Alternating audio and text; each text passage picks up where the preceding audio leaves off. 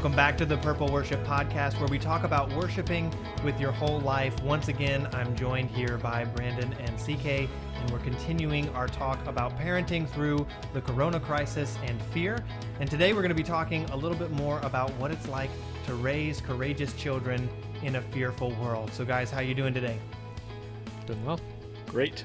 All right, well, it's great to have you back. So let's talk a little bit about exactly that. What does it look like to raise courageous children in a fearful world? So just to remind our listeners, if you haven't listened to part one of this, it's very, very foundational. There's a lot of things that we bring up, things like the resurrection is vital. Understanding the resurrection is vital to your fearlessness. And we talked a lot about Psalm 56, when I am afraid, I will trust in you. You have to attack your fear head on. And so we're all fathers here. And, this particular event we talked about last time, it's not really instilling that much fear in our families yet. But definitely people around us are experiencing a lot of fear. And it's not to say that we won't be in that same boat very, very soon. Things might get a lot more serious. We all may be without work for a while. That can be fearful. Any of those things could happen. So what does it look like, when we're talking about raising children in the midst of a very fearful world, particularly now when everyone it seems like, is fearing something? How do we raise our children to not be that way? So I'm going to start because I'm going to actually answer a question you didn't ask, which is helpful, isn't it? Sure. So I think one thing, especially before we head into storms, is that we want to not teach our children to be reckless. And so, considering I think at least CK and I both still haven't really encountered the coronavirus in any super close way, it can lead to me not teaching my children to be gracious with others. It can lead to them being cavalier, like the temptations there from myself, even unknowingly, to be cavalier about something that other people are very concerned about. And so one thing that I want to be careful to do in this and in general is to teach my children to sympathize with people, and to see where they are, even if we're not there, even if we don't feel what they're feeling. And so that's been a big challenge for me, is I don't want my children to be afraid, but I also don't want my children to be callous or cold to people who are. So that's not really the question you asked, but that's a good one, kind of the first thing in my mind as we try to walk through this. Absolutely. Because that's what I'm facing. Yeah, and I mean, you have children that are much older than mine. My oldest is 2.5, and so with him, we definitely deal with the whole, like, he's friends with everybody right now, and he wants to say hi to everybody and tell them about his day and everything.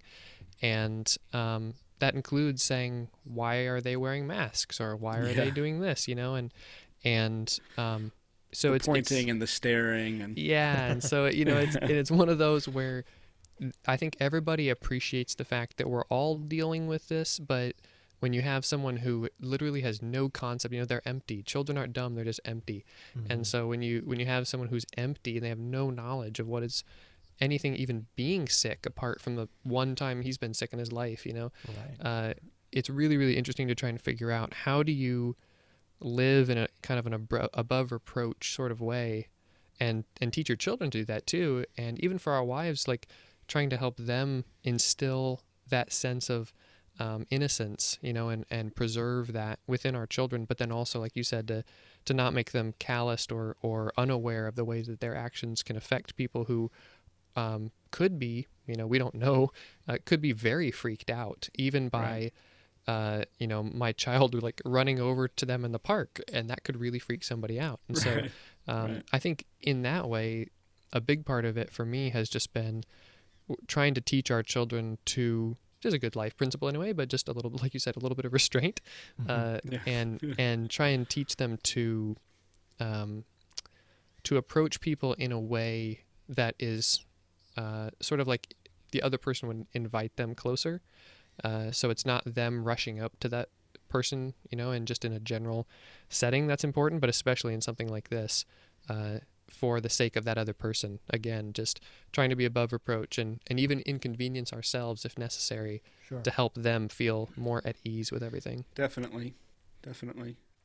So what if we zoomed out a little bit? What if we zoom out just a bit and ask, what does being courageous, what does being brave look like in a time like this? Because there's a lot of Christians who will just, chant, oh, we're trusting in God and God's in control, which obviously we agree with.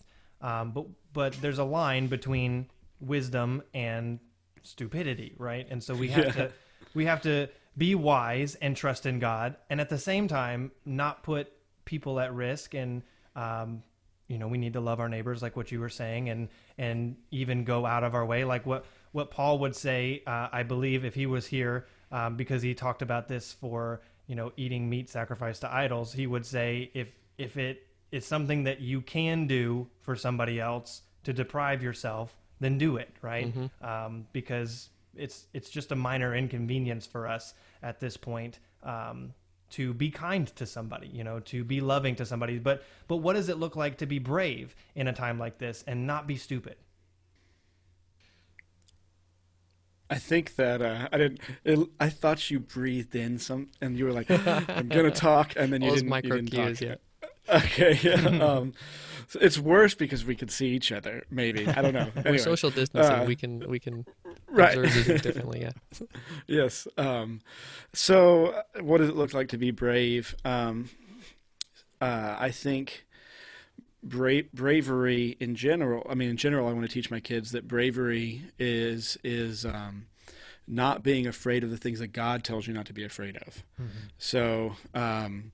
There are plenty of things we should be afraid of. Plenty of things. Fear, like a healthy fear. Like I should have a healthy fear of trucks if I'm standing in the middle of a road, and I should remove myself from the middle of the road.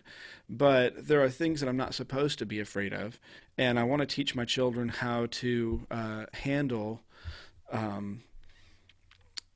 Like wrong fear and right fear. At the same time. And I think bravery is kind of being able to walk that line and recognize what healthy fear is and how healthy fear can actually inform us and help us be careful. But we also, not right now in this time, bravery sometimes is going to look like, putting yourself at risk to help people, so obviously we think of Christians in the medical field, but people in the medical field in general. That's a bravery, that comes at the cost of your potentially your own health for the sake of other people's. And I also think that part of it, and then I will pass the mic, but I think another piece of it that's really important is categorizing things that God says are important. So it's not only not being afraid of things that God tells us not to be afraid of, but it's also being confident to walk in the things that he tells us to do regardless of what happens.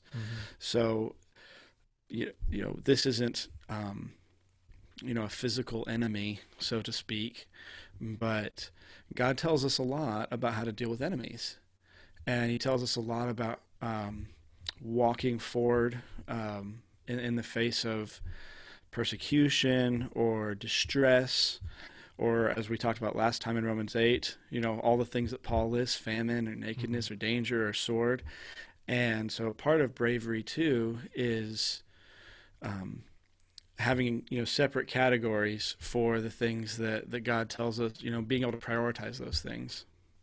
Yeah, I think a lot about the idea of courageousness, like you said, the people in medical field, or like we have people in our church who are immunocompromised and have even been sick during this time, and they've had family members who have encountered the virus, and then they've had family members who've had family members who've even died from the virus, and so like you can see the ripple effects very quickly, and the potential is there, since we're not living in fear that we talked about in the the first episode, but being courageous, I think, for me, it always comes back to what you'd said about choosing to put yourself in a position to help people. That doesn't mean putting yourself in the middle of the street and trying to say like Right. the trucks aren't a thing, right? Like we need to be Right. prudent.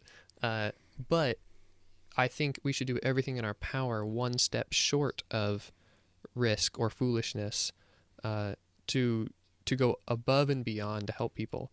And so that can mean, I've seen people on our like Nextdoor app and things like that in the neighborhood saying, "Hey, I'm a grad student. I know there are elderly people in this neighborhood. Can I go get you something from the store?" Or Shopping for them. Yeah. yeah, like whatever, and those things can be courageous because you're still putting yourself in a position of potentially compromising, but you're doing it in a way that is like immediately applicable and helpful. And I think courageousness can often transition into just a very, very, okay, what can I do next? Like, what's a very pragmatic next step for me?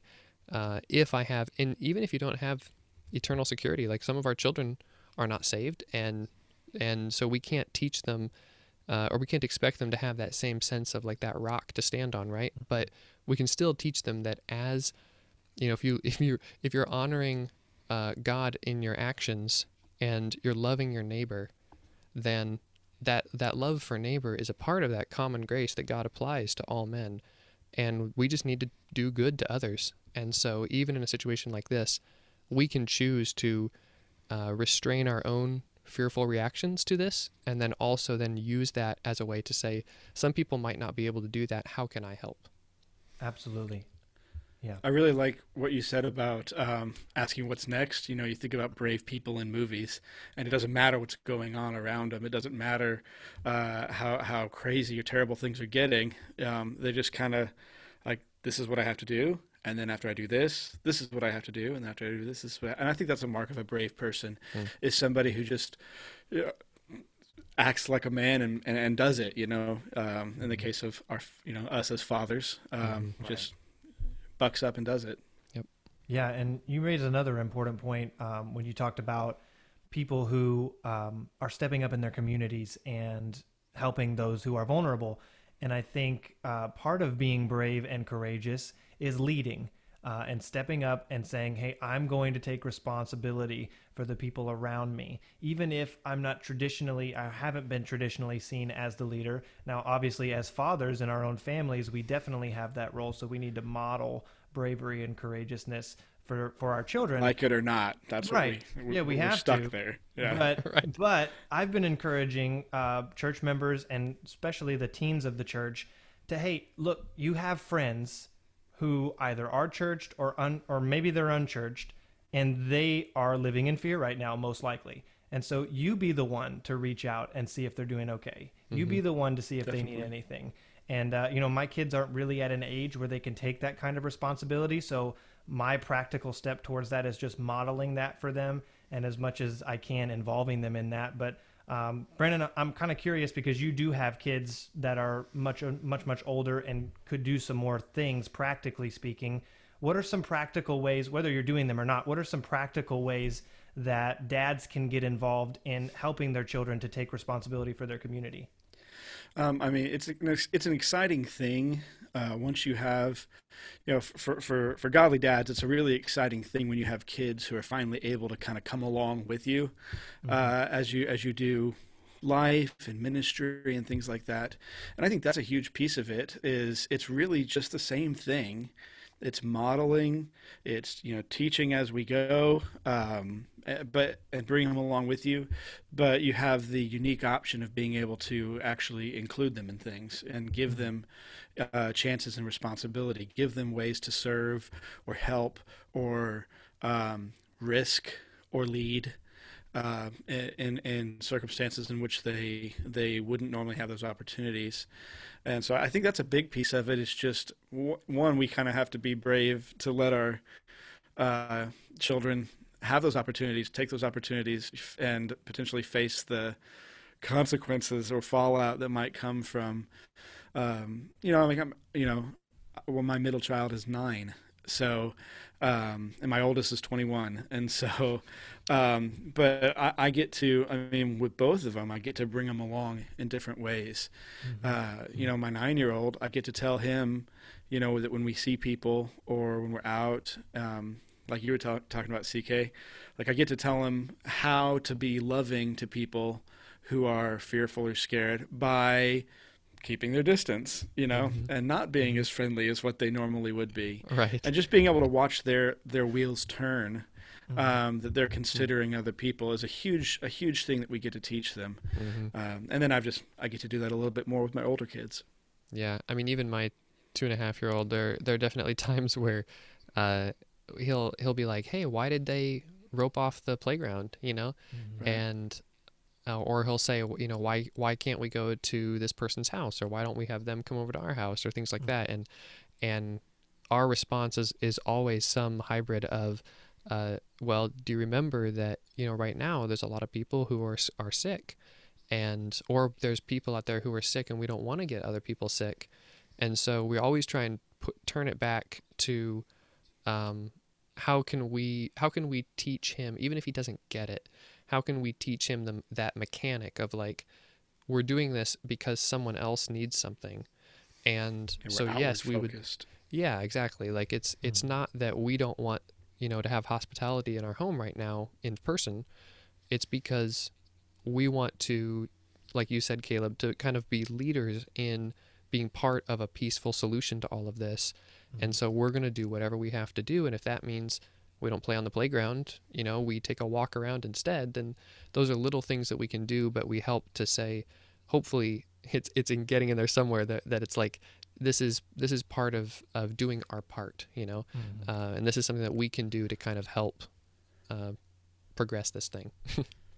Well, and it's a huge thing to get your 2-year-old thinking about other people, because 2-year-olds generally don't think about other people. Don't. Never, never, ever. My 4-year-old struggles to think about other people ever, even when being told to do so. So that is just a huge thing as dads, I think, with young kids, that we can already get them in the gears of, hey, let's look around and realize we're not the only people here. And even though our family doesn't have a big sickness right now, there are people that do, and there are people who could. And, you know, we can't really explain this to a 2-year-old, but we obviously know that we may not even know it, and we might be carrying it to somebody else. So, you know, the very fact that we're restraining from things that we would normally do as a family, you know, part of our routine is getting to go to Chick-fil-A and play on the playground. We probably do that once a week. Haven't done it in about 3 weeks now. And so it's different, right? And so we can explain to our kids we've changed something, however small it is, because our kids are small, so the changes are small. But however small it is, we've changed something, and the reason we've done it is so that we can be loving our neighbor and thereby glorifying Jesus in the way that we are interacting with our community. And that brings it all the way back to worship. So the worshipful response is inconvenience yourself, right? Do whatever you can to be loving to somebody else. You don't have to. If you don't have to do it, then don't do it, right? And I think that's what our government's been telling us. But as Christians, we should be the ones leading that charge. If you don't have to do it, don't do it. It's not necessary right now. There are things that are necessary, so let's save our fights for the things that are necessary, and not to have to go to the playground and play, right? That's not a necessary thing. Yeah. I mean, you know, and Peter says in 1 Peter 2, honor all people. And he attaches that with several other things, but he starts with honor all people, you know, and it's, I think without doing an exegesis of that passage, I think the heart behind that is like, be kind, you know, be kind to people, like do good to people. Yeah. And I think that's something that takes courage especially in a fearful environment where you choose to add extra to what you would normally do, extra kindness, extra grace, extra patience, you know, whatever it takes, restraint, you know, all of those things can be part of honoring other people. Yeah. And the more we can sprinkle that in, I feel like the more hopefully whether our kids are 2 or 21 or whatever, like that hopefully that can just be more of a lifestyle, that when we get out of all of this, it's not like we're going to stop doing that. And, Right. you know, so in one way, this is just an incubator, like a pressure cooker for that kind of behavior that we can really drill in during this time. And I feel like we need to seize that opportunity while we have it here. Yeah, you mentioned extra, and I've been encouraging our church family. This is a time when most people are going to be sitting on what they have. But for us, this is a time for us to be radically generous with everything, you know, with your finances, with your resources, with your time, everything, with your thoughts, you know, be radically generous, because that's what's going to set us apart, and that's what's going to draw people to Christ. So as we kind of draw this particular episode to a close, let's bring it back to people who are afraid right now. So what advice would you give to a struggling dad who really wants to lead his children and his families in a Joshua 1:9 kind of faith, a be strong and courageous kind of faith, but yet he's scared to death?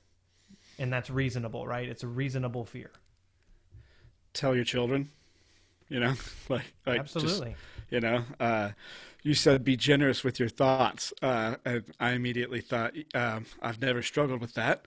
So I'll tell anybody, you know, where I am. But Oh, how true. my children, just to live with me is to live with a constant stream of consciousness coming from me about whatever. But you know, being honest with your children, Yeah.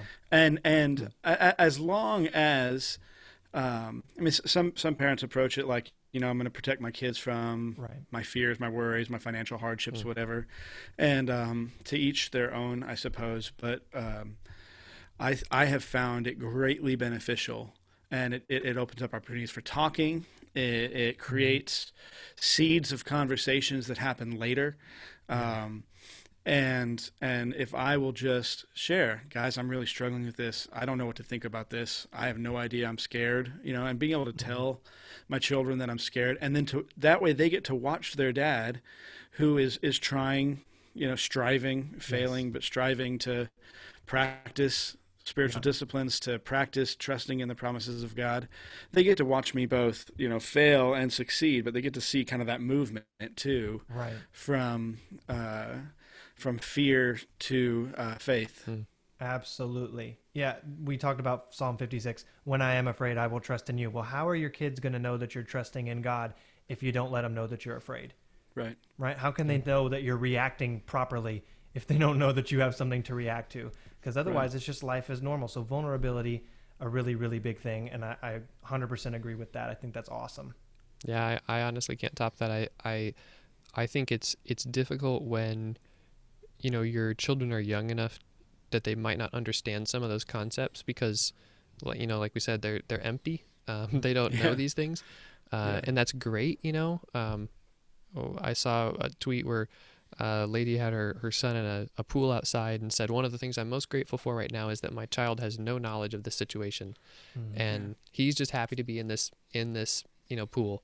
And I think that that's a beautiful, wonderful thing. But then the moment that we can start to share that experience and share life with our children in that way, it humanizes us, you know, and it takes courage, I think, for a dad to be human to his children. And I think that's, you know, for me, that's something I really look forward to, is being able to say, like, even, you know, maybe when he turns 3, he'll get it. I don't know. You know, he's 2 going on 20. So, you know, but I look forward to those times, because I think that really does, like, for me, I remember times when my dad did that and still does that, you know, and he's late 60s. And when he does something like that, I'm like, oh man, you're human, you know? And I think, and you hit on that. It's a type of bravery, because we want our kids to think that we're Superman. And every time that we admit that we're not, that takes guts to be able to do that, and it brings us down a notch when we do that 5 in notches. their eyes. Yeah, even in their eyes. Yeah. But I think, I hope, because it's been my strategy, so I hope it works. I think it's going to pay dividends down the road, because I know that I thought my dad was Superman, but the things that I remember the most are when he was honest and open with me, and even frail at times, because I got to watch his whole process. I didn't just watch him be awesome. I got to watch him work toward that. Yep. And so I want to show my kids both. But it does mean that sometimes I don't look as cool as what I wish I did in their eyes. Right. Well, and that's fantastic advice too, because there is no lasting, meaningful relationship that lasts based on a facade. Nothing. Yeah. You have to be completely transparent in every other relationship, and yet so often with our kids, we try to project an image, and then when it becomes impossible to project that image, usually because something is way over our heads, then all of a sudden their whole house of cards comes crashing down. So right. Be open with your kids now. And then I would also add to that, CK, you mentioned having young kids. If they can't quite wrap their heads around those concepts, use this time, especially when you're afraid, to really partner up with your wife, especially if if you're married. My heart goes out to single parents. But if you're married, use this time to bond with your wife and talk through those things. Like, what will we do when we have these opportunities? How do we want to model this before our kids? How can we be intentional about this? And if you are a single parent, find some other trusted advisor in your life that you can talk to and do the same thing. Definitely. Don't be afraid alone, right? If you can't be open and honest with your kids about it, and if they're not able to help shoulder some of that load with you, tell somebody. Find a Christian friend, find a pastor, somebody that you can do. Hey, find us. We're available. DM us. We'll be able to help you out, and just pray for you and pray with you and help you plan ahead for the future. So just want to remind you as we wrap up this wonderful podcast. First of all, guys, thanks again for joining me. It's been fantastic talking to you today. And we're reminding all of you out there listening, every minute of every day, we are worshiping something. And so we're encouraging you, worship God. Thanks for joining us. We'll see you next time.